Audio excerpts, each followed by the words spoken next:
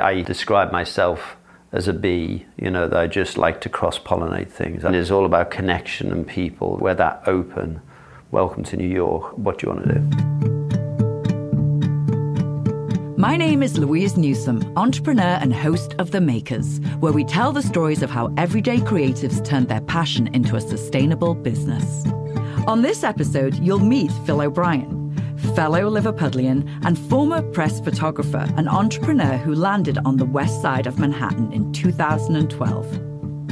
Phil is the creator of W42st, a print magazine, defiantly making a stand for quality and authenticity in a culture increasingly stuck on a digital hamster wheel of screen time.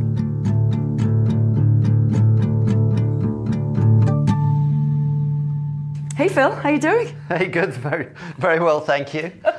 It's very strange, the Liverpool accent in New York. I know. Well, let's just talk about that for a second, because we didn't know each other in Liverpool, even though you went to school up the road from my house. That's right. It's a very small world, Woolton. So we met through a mutual friend, a New York gal. Yeah. And we're sitting here right now in the Artist Coupe.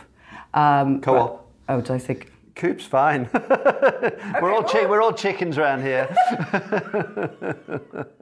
Isn't co-op C-O-O-P? I think it is. I spell it wrong. It's down to me. Our delivery guy calls it the Coop. I'm only the publisher. My punctuation isn't as good. That's funny. There's your excuse. Yeah, there you go. So the Artist Co-op on, where are we, 52nd? Yeah, 52nd and 10th in Hell's Kitchen. Tell me quickly, what happens in here. So Rachel, who started it, she's 20-something and was working out of coffee shops and had seen what WeWork were doing, and we're trying to find performing spaces, and she just thought this should be something like a WeWork for performing artists. So she went off just over 2 years ago.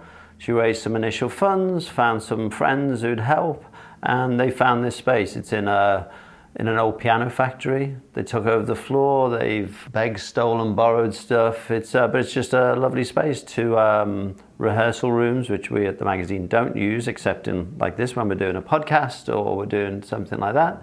And then we co-work out of here every day. And it's great. Myself, the editor and assistant, we meet some very interesting people. They often feature in the magazine. It's helped the diversity of the magazine. It's helped us connect with the creative audience around Hell's Kitchen and New York. So it's been fab, yeah. So actually I was going to ask you, and I think you've already answered it, is why you chose a place like this versus going into a publishing space where there were other people maybe in the industry. So when we started the magazine, which would be nearly 6 years ago, we used to use Signature Theatre's beautiful lobby, which they have coffee there, and it's a Frank Gehry designed space. And we used to just go in there. It was open from, I think, like midday every day. You can go in. So we started there, sat on the sofas, did that. And then we were in an architect's office for 3 years, and then their lease ran out, and we just found this at the same time. And we quite liked the wandering around. It'd be nice to have our own office and own space, but actually we're all about connecting the neighborhood and the people, and we get different points of view wherever we are. And there's a big difference between our offices are on 42nd Street, we're now on 52nd Street, and it's amazing how those 10 blocks make a difference. Because you don't see places. You can suddenly be away for a month in New York from a certain area, and you're like, oh, that's closed. That's a new bar. Oh, I'm a publisher of a magazine. I should know all of that. But it's like... well, it moves so quickly. It moves so quickly in this town. So the perspectives are good, and this is a really nice mix of people. They might be on the move because this is a temporary arrangement where they can be in this space, so they're looking for space, but it's a very New York story, and where the community is great. It's really good. Well, so we're lucky. Yeah. So you came in 2012 from the UK to New York City. Yes. And 2 years later, you launched a magazine. Yeah. I arrived in December 2012, and I was looking to invest in or create businesses. I'd sold a business about 12 years before that in the UK, and had a middle of my life off, which was really nice. Just done some projects, and I was wanting to kind of start again for a number of reasons. I came to New York, gave it a trial for a couple of weeks. I landed on 37th and 9th, so in what was on the map somewhere between Clinton and Chelsea. I was near the end of the High Line. I remember trying to walk over there the first few mornings and being like, where is this? This is the middle of nowhere, and eventually finding where the High Line was, which is now where Hudson Yards is. And then eventually when I decided to stay, looked for an apartment and ended up at the end of 42nd Street on the river on 42nd and 12th. And lots of friends said, why do you want to be there? It's cold in the winter, it's a long way from the subway, there's nothing to do. And that was part of the thing that originally I was going to start a Twitter account, and then a friend of a friend came out of a publishing business in the UK. He was a launch editor. I went back to the UK and looked at a project around stately homes and bookazines and magazines around stately homes, because Downton Abbey was about.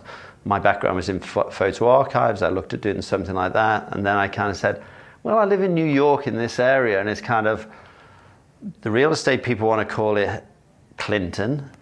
It used to be called Hell's Kitchen. It's kind of Midtown West, Gotham West, the Boondocks. It was the middle of nowhere, but it's going to be the fastest growing area of New York. There's all this glass and steel that's going to come up around this old bit of the city.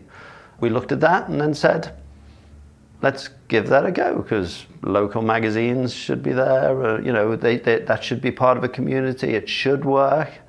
And launched a magazine 5 years ago. And it's been an interesting ride, and it's certainly connected with the community. Our first issue, we said the rise of Hell's Kitchen, so we named the place as Hell's Kitchen again. When we looked 5 years ago at an Instagram account, if you looked for Hell's Kitchen, you'd find Gordon Ramsay.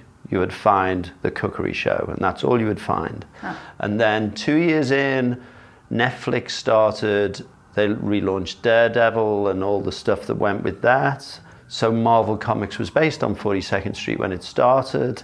The dangerous area next to where they were was Hell's Kitchen, so hence Hell's Kitchen suddenly got its name again with that. And meanwhile, economically, the place has just changed. And now if people come to New York, they want to come to Hell's Kitchen. It's a really interesting area. And then you add to that the changes a bit lower down at Hudson Yards. There's a whole new city there. It's a very different city. It's very different than Hell's Kitchen. You see the contrast of the world. In 2012, it was very different than it was when I first came to New York in '93 and had to run to the parking lot, scared for my life. Yeah. So it was already happening, but nobody had done something like this. No, and it was kind of bordered. So there's no subway stops in Hell's Kitchen. There's, now the 7 train on 34th, 8th Avenue, you have the subways and Port Authority, Columbus Circle in the corner, but it wasn't really served. It's a walking community first and foremost. It was, there's real economic changes. It was at the start of that. We just did a survey of our readership, and 28% identified as LGBTQ+. And that's a really interesting part of the neighborhood, because, New York was the Village, Greenwich Village, it was Stonewall, and then moved up through Chelsea.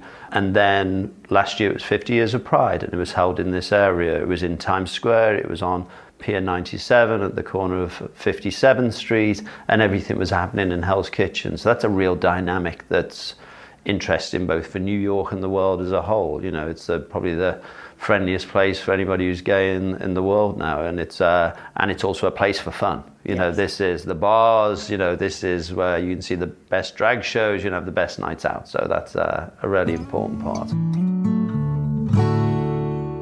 The Makers is brought to you by Trade and Prosper. Here we share the stories of individuals and businesses that make our communities. We believe in those who are committed to doing well by doing good, using their hands, minds and hearts to create a better place for us all, and believe that a little sweat and a lot of sharing turns a community into a populace of prosperity.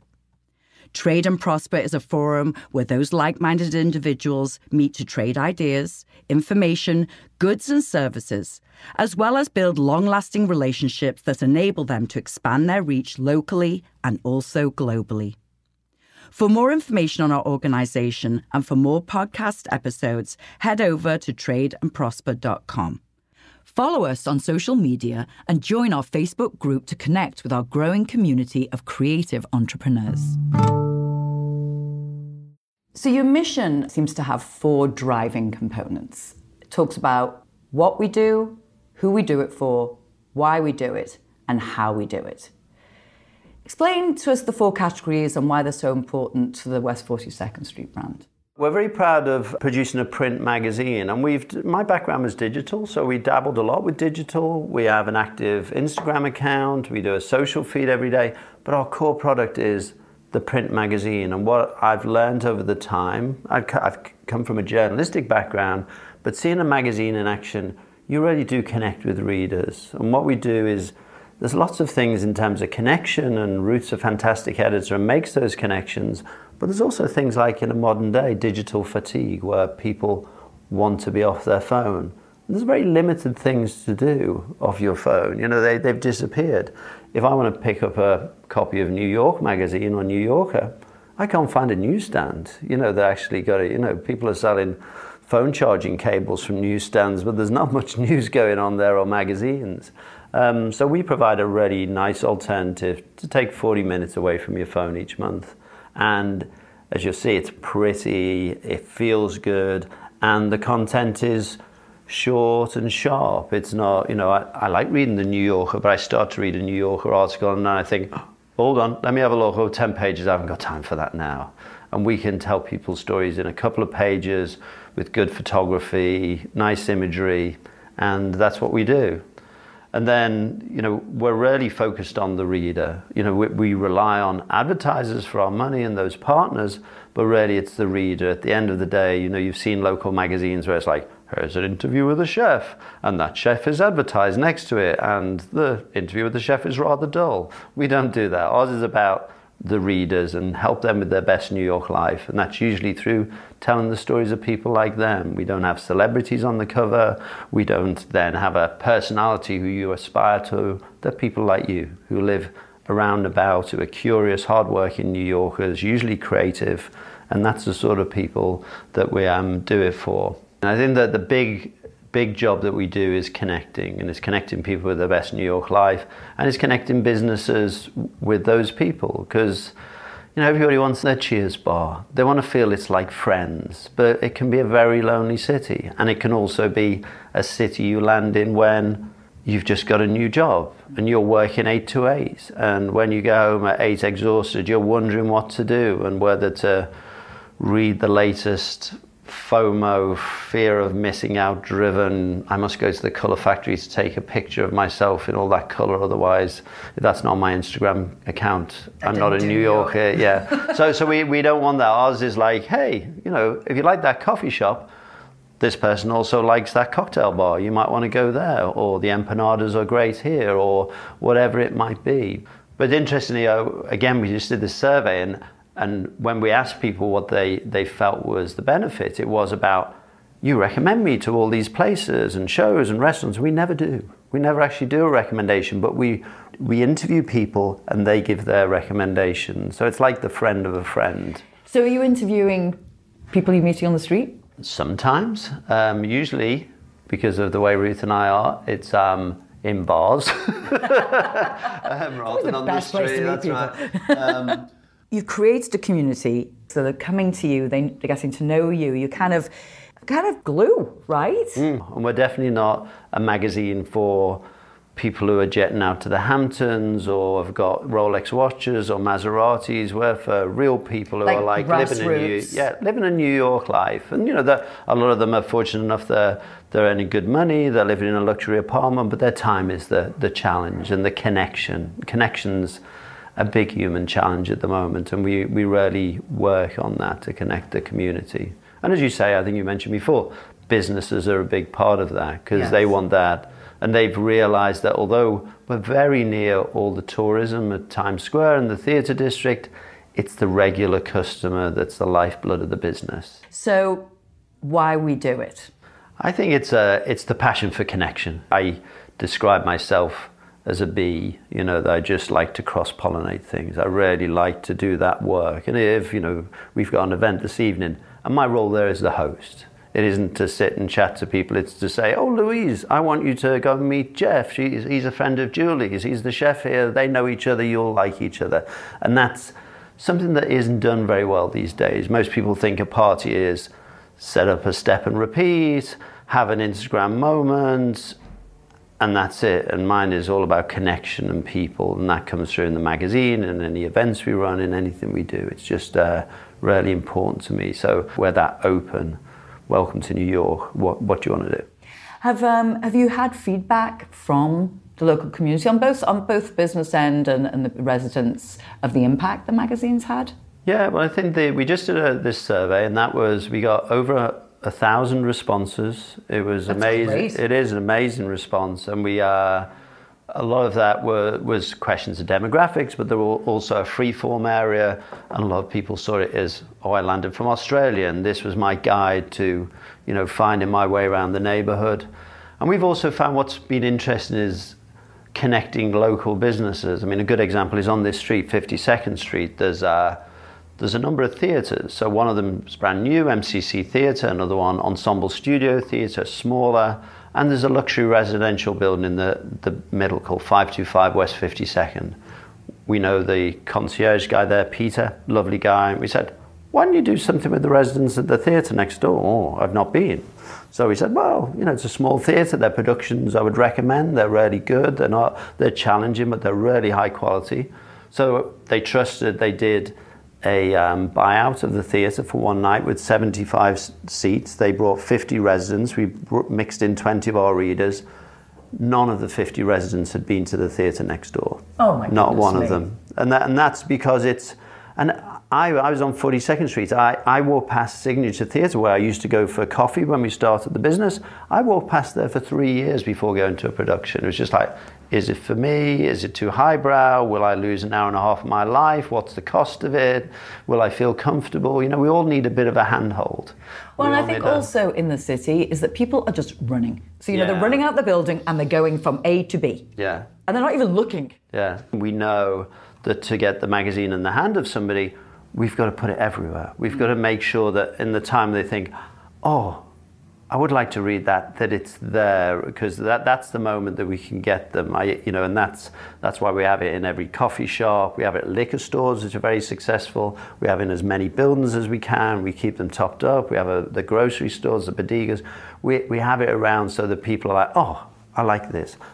A couple of young people coming to me at an event, and they were like, we've not seen this before. Where is it? And I said, where do you live? Oh, on 43rd Street. I said, where do you go to drink? Oh, we go to Lansdowne Road. I said, well, they're on the Barrel, just as you go there. Where do you? Oh, coffee. Yeah, we go to Coffee Cafe. Yeah, they're by the front door. We've never seen them. And then afterwards, they were saying, we see them everywhere. Because they know what they're looking for now. Yeah, that's right. And it is hard just to get that New York attention. Yes. But once they do, they're locked in, and they also find, this is nice, this is nourishing, I'm not being sold to. This is like somebody who's a friend who's trying to look after me. I think you've answered how we do it on that level, but I want to go kind of inside West 42nd Street.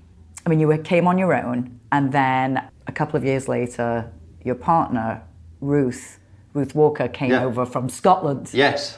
Now, she came over specifically to start this magazine with you? This could be a long story. I'll navigate this story. Yeah, so Ruth's the editor, and she's the magic of telling the stories of people, and she has the voice and the style to do that. She came from a background of being a journalist in Scotland and in London, and she was lifestyle editor of Scotland on Sunday, had started a business, a fashion business, so she's entrepreneurial and a great journalist. And I mentioned the guy, friend of a friend, who helped me launch the magazine, Simon. He came and he was particular about choosing the paper. He worked out everything, how it would look and feel. And then he was like, well, I'm the launch editor. I'm not really the editor. I'm somebody who launches and then moves on.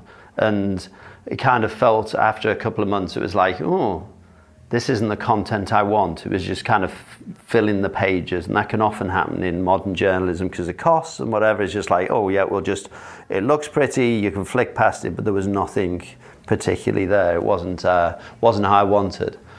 Meanwhile, when I was launching the magazine, I went to a friend's wedding in Scotland, and the lady my friend was getting married to was friends with Ruth. So we met up in St Andrews in Scotland. Nice place. Yeah, it was a great place. We had a fantastic time. We got drunk. We danced on the 18th green of St Andrews and snuck on there. So we had a really good fun time. With her heels? Yeah, she took her heels off. We're really polite people. We were expecting the greenkeeper to go, "Hey, get off my green," but he didn't. So I don't know whether that was a good Scottish accent. It probably wasn't. It really was. And so then issue 3, we were looking for an editor, and I reached out to Ruth and said, "Do you fancy coming over for a couple of weeks and guest edit in the magazine, helping us out and see what you think?" Because I knew at that time she was looking around for things. And she came over. She is a great editor. We also got on very well and became a couple. And she kind of packed up and came back. And so we've been working together ever since. We were in a romantic relationship for 3 years of that, and for the last couple we haven't been. But we work together, which is a testimony certainly to Ruth's patience. Yeah, and we work together, we have a good energy, and we certainly contrast each other, and really proud of what we produce every month as a team. And well, you were obviously very grown up about it, because you made a choice, because the magazine was something special. You knew you had something special, and so whatever personally was happening, you weren't willing to destroy this as well. Oh, no. We've both been really good at that. So, yeah. So have you built a team? I mean, do you have more support now? So the designer who helped us from the start, Lee, who's back in the UK, he has been with us all the way along. So he really puts the magazine together every month in terms of the visual side and getting it. So, when you've got a print job at home and you press print and you go, "Oh no, I didn't mean to print it because whatever else." That's how I feel every month without the confidence of Ruth and Lee. So there's like 30,000 about to be printed. Have we got it all right? That there's not going to be a page upside down, or that I didn't mean to say that. So he does that piece, and he's both creative and brilliant in the production. Ruth's the one who ultimately kind of presses the button and says, "Yeah, it can go."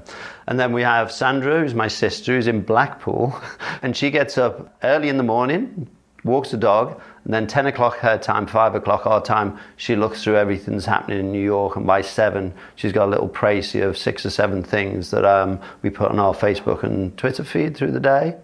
I run the Instagram account. We now have an executive assistant, Grace, who helps with a lot of stuff, who's only just started. And then everybody else is a volunteer. Everybody else is, again, from the community. So we will have photographers, writers, illustrators. Every cover is beautifully illustrated, and it's virtually always somebody different. Alvaro is this lovely cover this month for us, and he's just a brilliant local guy who was like, "I love this," and we'll tell him a topic, and he'll be like, "Oh, yeah, I want to do this. This is my concept," and he's just fabulous. And you can see through. We're very proud. If you look online, at W42st Street, you can see all the covers, and they're beautiful. We're really proud. Oh well, when I came to the last event, you had that whole display. Yes, yeah. What made you go in this direction with the covers? I mean, it's really unique. Yeah, there's a hat tip to New Yorker magazine. New York has always had illustrated covers, so I think there's that. I grew tired of put a celebrity on the cover, and it was like, no, I don't want to do that. And, we want stories of real people, and the illustration is eye-catching. One cover from Alvaro, somebody bought the artwork. They were like, "Oh, can you put me in contact with the artist? I want to buy that artwork." Well, you see, but that's really what you're doing. Yeah. Is you're promoting an artist, a maker, a service business, whatever, without really saying it. Yes, that's right. What do you think the future looks like for print? And how do you see yourself staying relevant? I think it's really positive. I've had times where I've thought, am I mad? We did a lot of digital at the start. I've kind of just looked and said, good luck to you, Facebook and Google and Amazon. If I can have 40 quality minutes with somebody each month, if they will take this into their home and read it and leave it around for their friends to read and whatever else, then that's a nice relationship. And I'm really saying my model is that, we're a guest in that person's home, and I want to bring in our partners, advertisers as +1. So trying to make sure that if I, bring something into the home, it's good and it's right. And I think that's something unique with print. And if you look in home these days, there's very little media because most people don't have a TV. They're watching Netflix that is free of advertising. They're ordering in Seamless and, getting their meal. And then they are scrolling their phone and feeling slightly guilty. When we did the survey recently, 37% said they were actively working to spend less time on their phone. And our gift is 40 minutes of that. And they'll feel good after it. So I do think there is a future for print, but it's different. I mean, we're talking here today on a podcast. This is radio in an asynchronous form. It means I can listen to it when I want. And radio was for the background, for music, and if it was words, it was for old people. Look how that's become the most popular thing, a podcast. So I think magazines are coming back. Thank you for joining me this week on The Makers, brought to you by Trade and Prosper. If you enjoy our show, please follow us and leave a review on iTunes. To be part of our growing community of creative entrepreneurs, join the Trade and Prosper group on Facebook.